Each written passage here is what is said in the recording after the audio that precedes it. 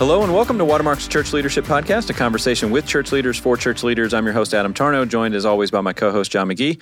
John, why don't you let the audience know what we got in store today? Well, we've got the big guy in the studio today, Todd Wagner, is with us. And so, Todd, let me just throw you a softball, and you just hit this wherever you want. Every time we hop on social media, there's some other celebrity pastor who's fallen. And so what's your thoughts on that? How do we get there? How do we keep this from happening? What do you do in your own life just to make sure it doesn't happen to you? Yeah, man, great questions. Let me just start by just saying even the term celebrity pastor is one that I don't know if we want to spend any time on at all, but that's an uncomfortable term. It's an oxymoron that those two things go together, right? I mean, Paul says to his letter to the Corinthians, he said, if anyone regards me, let it be as a servant of Christ and a steward of the mystery of God. Now, there's some men, I think of their renown and the way that they serve increases their renown in such a way that maybe is okay, but typically it's not because of the way they serve. It's because of some gift they have or some platform that they've built or in some cases have been given to them. But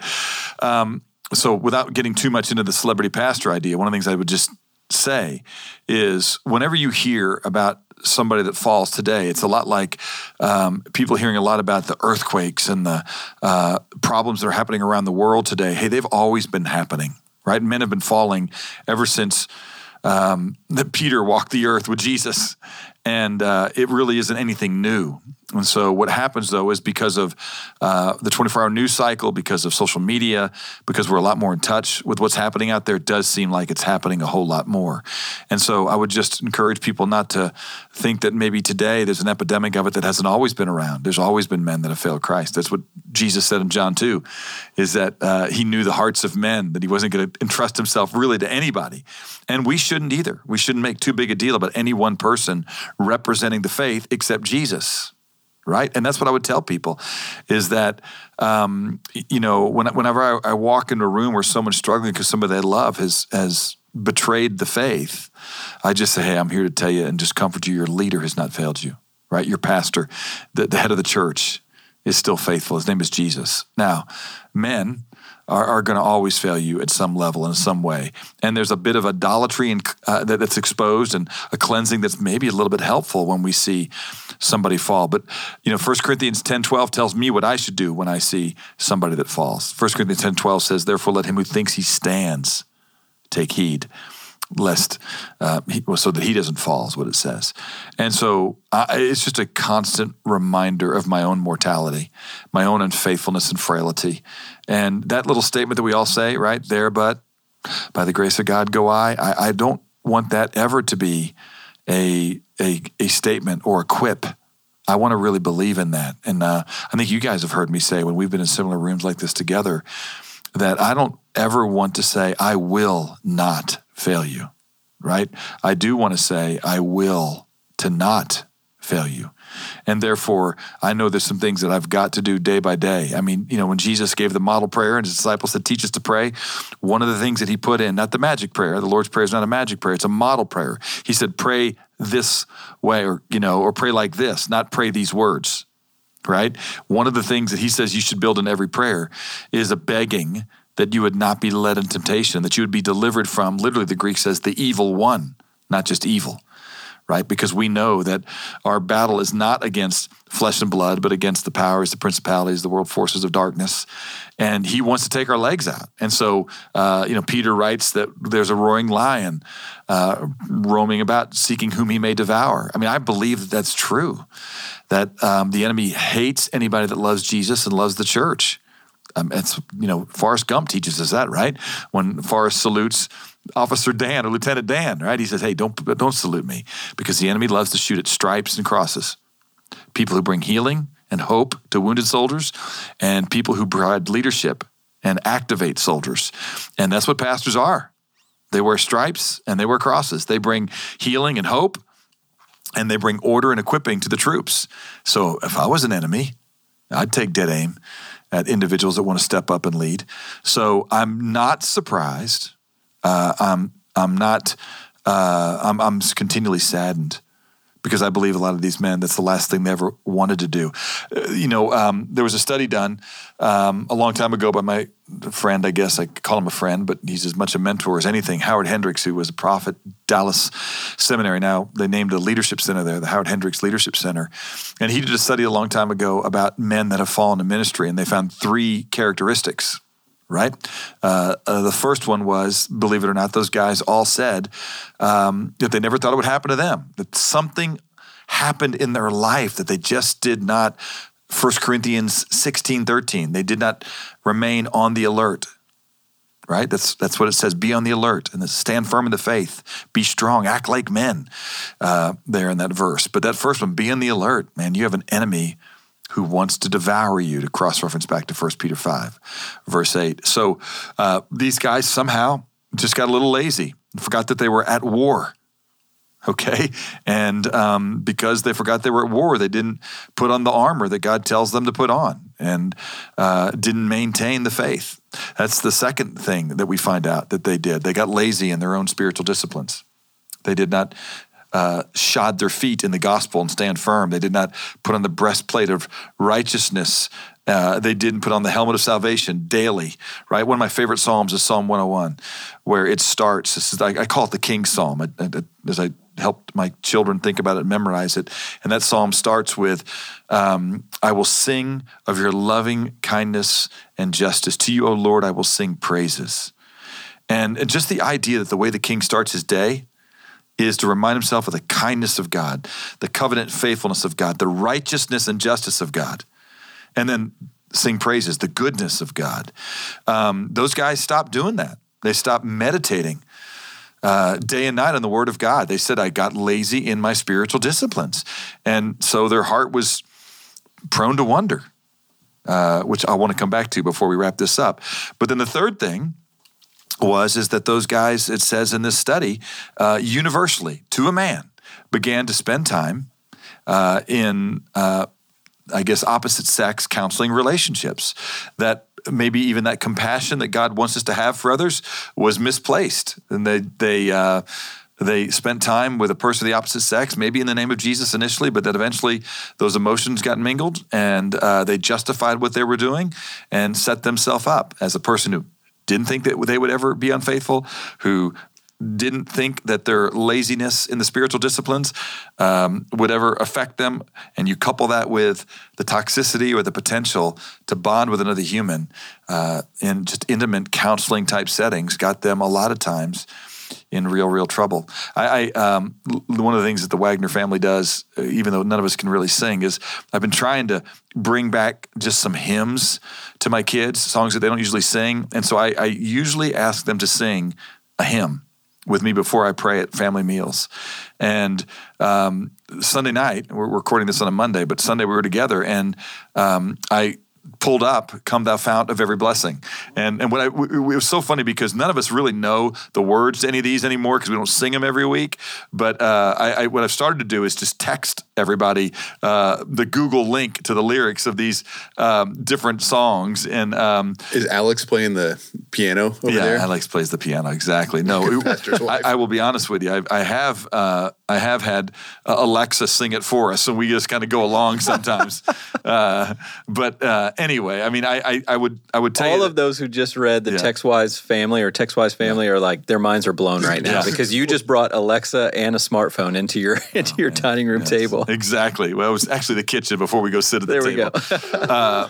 But anyway, we were sitting there, and as we started to think about what that song said, we sang that one 2 verses because I wanted to get to the third verse, and I talked about it with my kids before we moved on, where Robert Robinson, who wrote that song, there's a great line in there, that line that I think I always hold on to, where he, is prone to wonder, prone to leave the God I love, that verse. There's a great story about Robert Robinson, that he was in a carriage riding with a woman, and she was, as people in that day and age were prone to do, not look at their iPhones. They didn't have them. They were flipping through hymnals and reading them devotionally and often singing them as a way to evangelize other folks that were stuck in the carriage with them.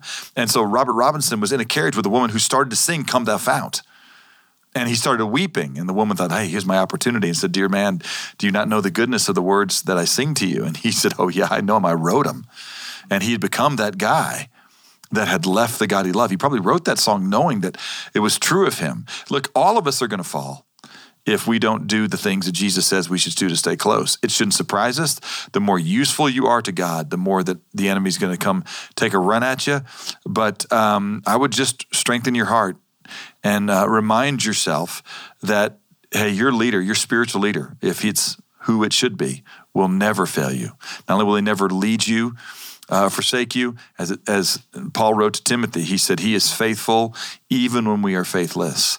So I try and be sensitive and empathize with people as they're grieving, but I don't want them to be too overwhelmed. I want them to be reminded of the task before them to not repeat the sins that have broken their heart. So good. I'm glad we didn't interrupt you.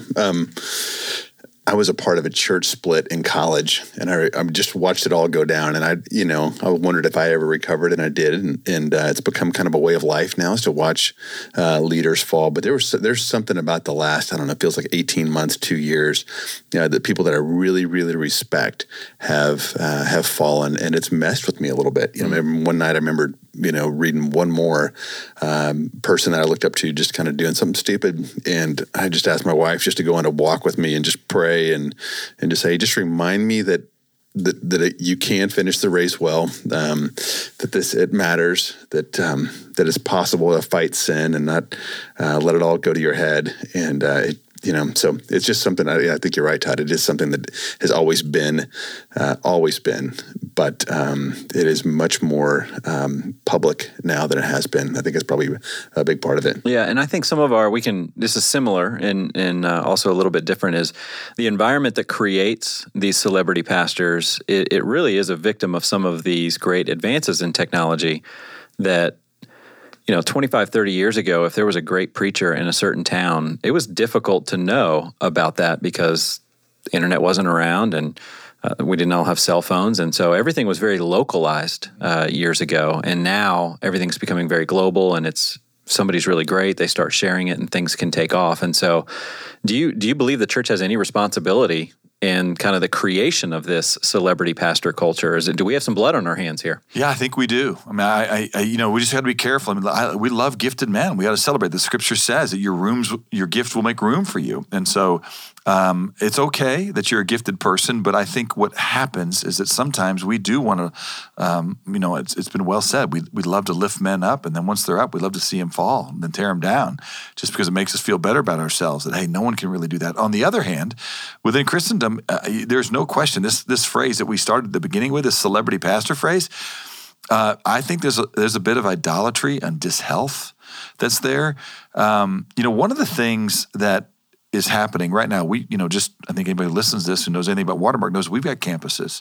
And our campuses are there because we believe it's the best way for us to seed what we think one day will be probably an independent body. We're trying to raise up men who can lead, surrounded by a multiplicity of other male leaders on that campus, and obviously women leaders, but in the role of pastoral elder, as the scripture says, it'll be led by those men. So a plurality of leadership that have a membership that's willing to trust them and follow them.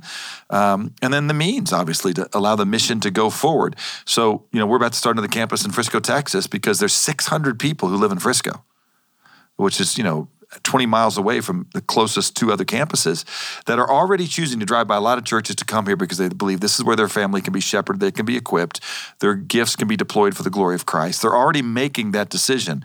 And so what we're doing is we spent some time with them and we said, hey guys, we're going to help you get started with a gathering in your area weekly where you can be reminded of the goodness of God and remember how to respond to Him, and invite your neighbors to drive with you 5 minutes and not 20, not for your convenience, but so that you might be more on mission in your area.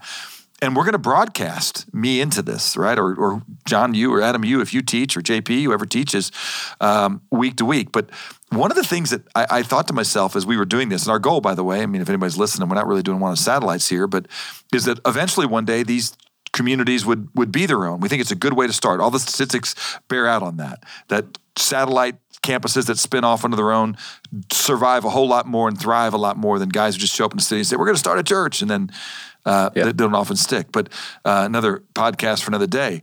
But I thought about 20 years ago when this started, why don't we just do this? Why don't we just, get the best communicator in the country, get the best message, and stream him to movie theaters around the country and churches gather underneath local shepherds. And I think there's some good reasons not to do that. I do believe in the value of local contextualization, preachers who understand what's going on with that community and that day. You know, sometimes people ask us, man, why don't you talk about what happened in Puerto Rico this weekend? Or I can't believe you didn't talk about the shooting in Orlando, right? And again, as we talked about at the beginning with the proliferation of news and all that's out there, every week there's a tragedy that happens somewhere that you think, well, do I need to address it because everybody grieved over it on the internet? You know, I think it's not the job of a pastor to be talking about every little cultural thing that happens somewhere, but you certainly better do it if you live in Orlando, right? Just like we did when there was the shooting of the Dallas Five. We addressed that Sunday and spent some time on our knees considering how to respond.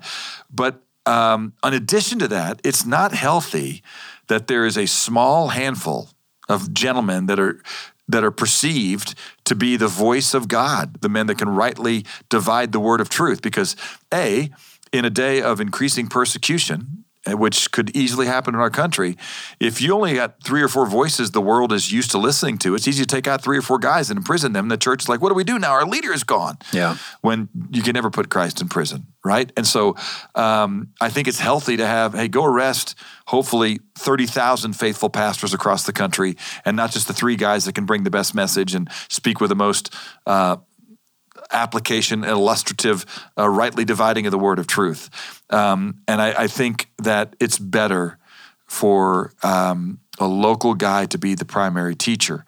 And so somebody might go, well, hey, you're not doing that right now at Watermark. And I would say, right now we're not. That's a little different context locally with our different campuses, but we're looking to get there.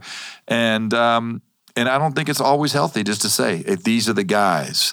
I think we can all learn from each other, but we're supposed to appoint elders in every city as quickly as possible. That's what we're trying to do. Yeah. And I think it keeps us away from that potential problem that could happen with a celebrity pastor who's kind of the voice. Also, if he starts teaching crazy stuff, I don't know if you guys saw Bono, who is kind of the captain of social justice, right? And the hero of all Christians everywhere. He's kind of a cool with it social justice Christian. Just this week, U2 comes out and wants to, have people to vote to overturn the constitutional requirement in Ireland to protect life in the womb. So all of a sudden, our Mr. Social Justice pastor, that we're so glad Bono represents Christ and his care and concern for the poor and the sick, is all of a sudden not caring for those in the womb. And so all those that follow him as their king are going to have to stand up now against their pastor, if you will, because he's tripped up. It would be way too easy. That's one of the problems with popes when they speak ex cathedra, from the throne of the church. I think let's not have one man, let's have men,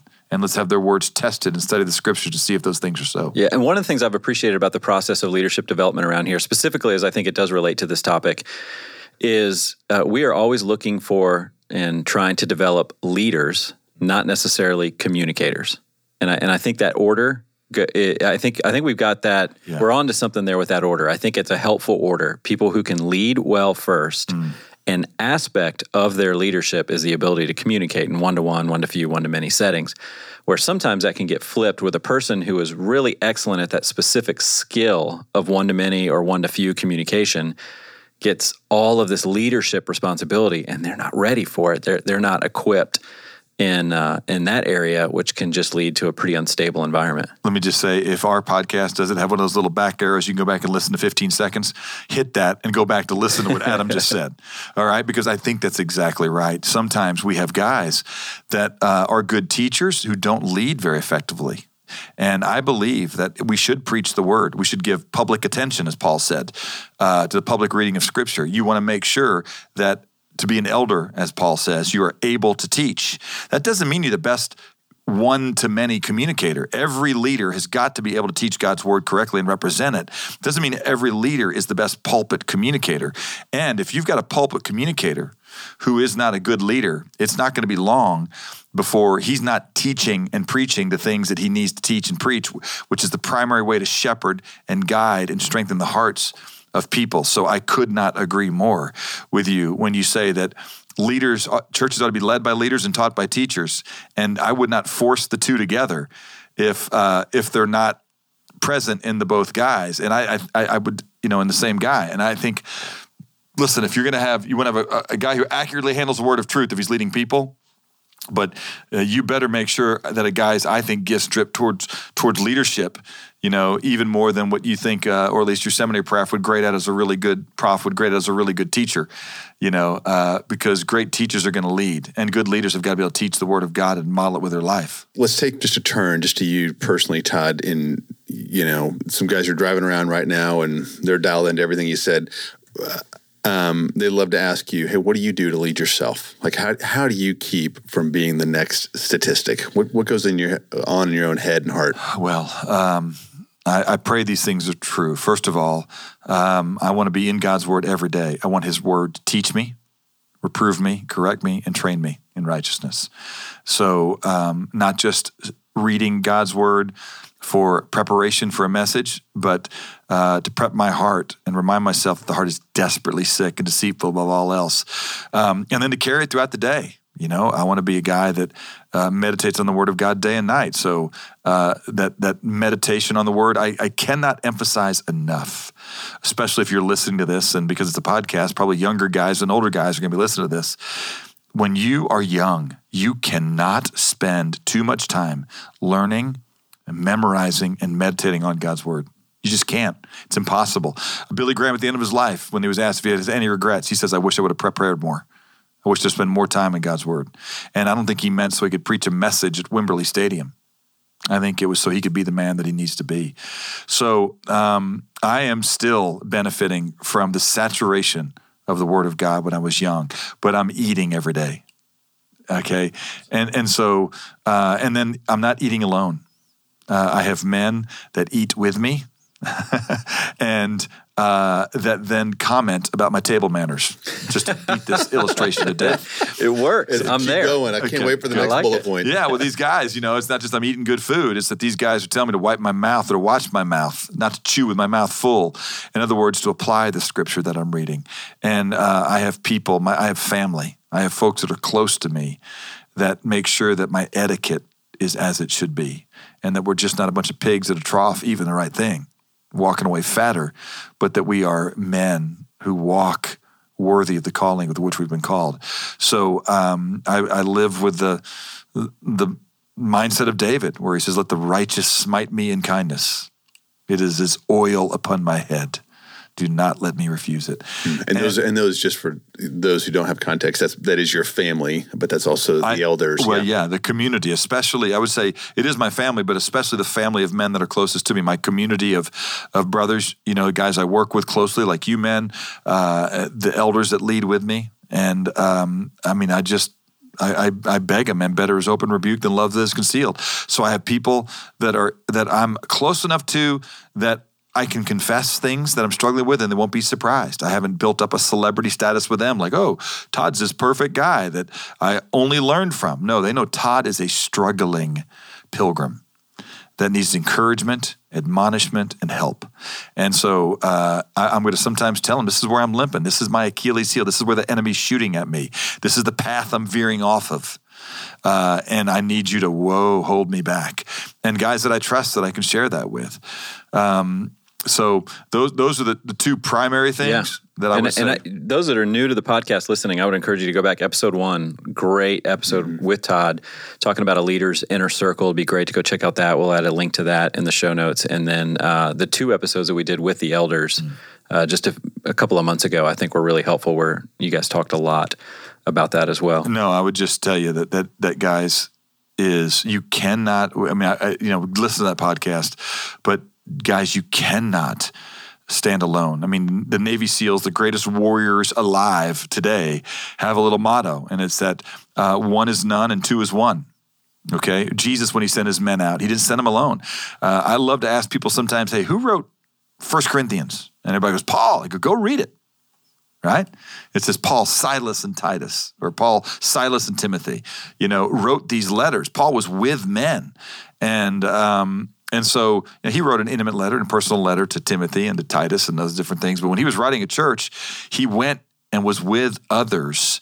And I would just tell you, you don't want to be alone. I mean, Proverbs 18:1 says, he who separates himself seeks his own desire. He quarrels against all sound wisdom. Just look at the animal kingdom. Watch a little National Geographic channel, right? The lions always eat the wildebeest that straggles off by himself. That's the one that gets chewed up. Yep. So I would run in a herd, and God created you to be a herd animal. And I would make sure that you have the safety of the crowd. That's a message, that I think God's given you that I've seen resonate with church leaders. And so I just encourage you to keep screaming that from the mountaintops, because I do think that's one of the reasons why you have not become a casualty and a statistic yet. So let's close with this one. We actually kind of ended up with two topics. We ended up with the whole falling and how to keep that from happening. And then we also talked about celebrity pastors. And I meet a lot of guys who are discouraged. And at the end of the day, they're not discouraged because they haven't been faithful. They're discouraged because they haven't seen success, because their Twitter followers aren't increasing, or their numbers, or their notoriety, or they don't have a book deal. At the end of the day, if they're honest, that's the kind of thing. And you shared a story at CLC a couple years ago. I'd love for you to close us out. Just at this defining moment in your own life that you weren't going to do it. You weren't going to do ministry for the applause of men. You were just going to do it to be faithful. Do you mind sharing that one? Just being, go ahead. I do think that one of the reasons I see a lot of guys get burned out in ministry is because they got into ministry for the wrong reasons. They thought highly of somebody, and they wanted other people to think more highly of them. And, I think a lot of people get into counseling because they want to fix their own problems. And I think a lot of people get into ministry because they want to be spoken of the way they speak about their favorite pastor. And that is a trap. All right. And those who long for it have pierced themselves with many a pang. I've seen some guys with incredibly fruitful ministries, okay, that have gotten discouraged because they've been in it for 3 or 4 years, if you can believe it, and Christianity Today has not put them on the cover. And so all I would tell you is that, I've been at this thing now for 30 years, and Christianity Today hasn't even called me. And they said the wrong number, I'm sure. I'm sure. And so, CT, if you're listening, it's CLP@watermark.org. Just send us an email so we can have this conversation. But just that's not, if you got to just check your heart on that continually. And I really, one of the things, I like most of us, all the guys around this table, we're all competitors. We all played sports, and we like to fight. We like to win. And so, Jesus has put inside of us a bit of a competitive nature. That's fine. But when you get in this thing, in that comparison game, it's a trap. You'll never, if you live for the applause of men, you'll just never get enough of it. And I think that I see lots of guys who just want others to notice it. And because I knew that was true of me, I just said, God, I don't want to do anything that will cause me to look back and see the stairs that I built to my throne. I just want to be faithful, okay? Because here's the thing. If you build steps to your throne, you've got to fight to keep it. And if you just seek to be faithful and make faithfulness your definition of success, and believe that Hebrews 6:10 is true, which says that God is not so unkind as to forget the love which you have shown toward his name, and having ministered to and still ministering to the saints, and realize that your applause may not come here, and that'll be better that you don't get applause here because it's all being stored up for you in heaven, right? And you really believe that, and you live that life of faith, you're going to have a whole lot more joy. And if God does put you up in a platform, then you'll know you don't have to fight to keep it because you didn't put yourself there. You get to continue to be consumed with one thing, which is faithfulness. I think this is the reason we have so many celebrity pastors that fail, is they get up there, and now that they're there, they love it. They go, what do I got to keep saying so a lot of people like what I'm saying? Which I would say you should never have been driven to speak and lead and shepherd based on what you think people will like that you're doing. You should do it in a way that Jesus will be thankful that you're the shepherd of his sheep. And so, I did, John. I tried as best I could to just say, Lord, let me practice the spirit of serving where I can't be watched as much as possible. And let me never long for another man's platform. And, there's a story that, you guys know. I can remember I was working at a place, one time when I was on leadership at a night off, and I came back and one of the jobs that needed to be done in this particular place was, we had flaps. It was a summer camp, so there's flaps, like almost like vinyl flaps that we'd let down and take up to let air circulate through this gymnasium that had mats in it. And, we'd let them down most every night because this area was prone to kind of pop-up storms and things like that. And especially if they weren't down and the rain came, you knew you had to go and put those flaps down right away. Well, I was on a night off, and I got back, and it just started to pour. And the entire camp was gathered in another building like this, a couple hundred yards away. And I just sat there, and I watched the rain start to come and fill up this room a little bit. And it made me frustrated that nobody was coming to take care of that. And so, I went in there and ran in, and I put the flaps down. And now I had a decision to make because it had rained a bunch in there, and these mats had a pretty good coat of water on them. And so I could have easily gone and gotten some guys to go, hey, man, look, clean up your mess. Do your job. But, at that moment, the Spirit said, hey, look, Todd, you're here. They're over there with the kids, so they didn't do it. We can have that conversation tomorrow. Why don't you go get a mop and a bucket, and you start to mop this sucker? And so I did, and I started to mop this room.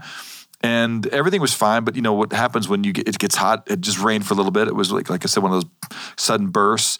Now it had gone. It's very humid. It's especially humid inside this room now with the flaps down. I'm in there mopping, and I shouldn't be, and I'm sweating. And then I hear that other room let out. Okay, and folks start to come towards me, and I'm thinking, hey, they're never going to know that the flaps weren't down, right? And not only that, they're not going to know how godly I am. That on my night off, I come back and I cleaned up somebody else's mess. And so because it was so hot, Adam, I'm sure it was because it was so hot. Absolutely. I decided I needed to take a few flaps up, which coincidentally, if people happen to then see me in there on my night off, mopping up a mess I didn't make, surely that's when Christianity Today would have called it. They probably would have just renamed the entire camp after me and put a brown sculpture up front. And I remember I was putting those flaps up to cool myself off, quote unquote. And it was like the Lord just literally, it was not audible, but he just pierced my heart a little bit by just saying, hey, Todd, why are you putting those flaps up? Are you hot? Or are you mad that no one sees you serving me?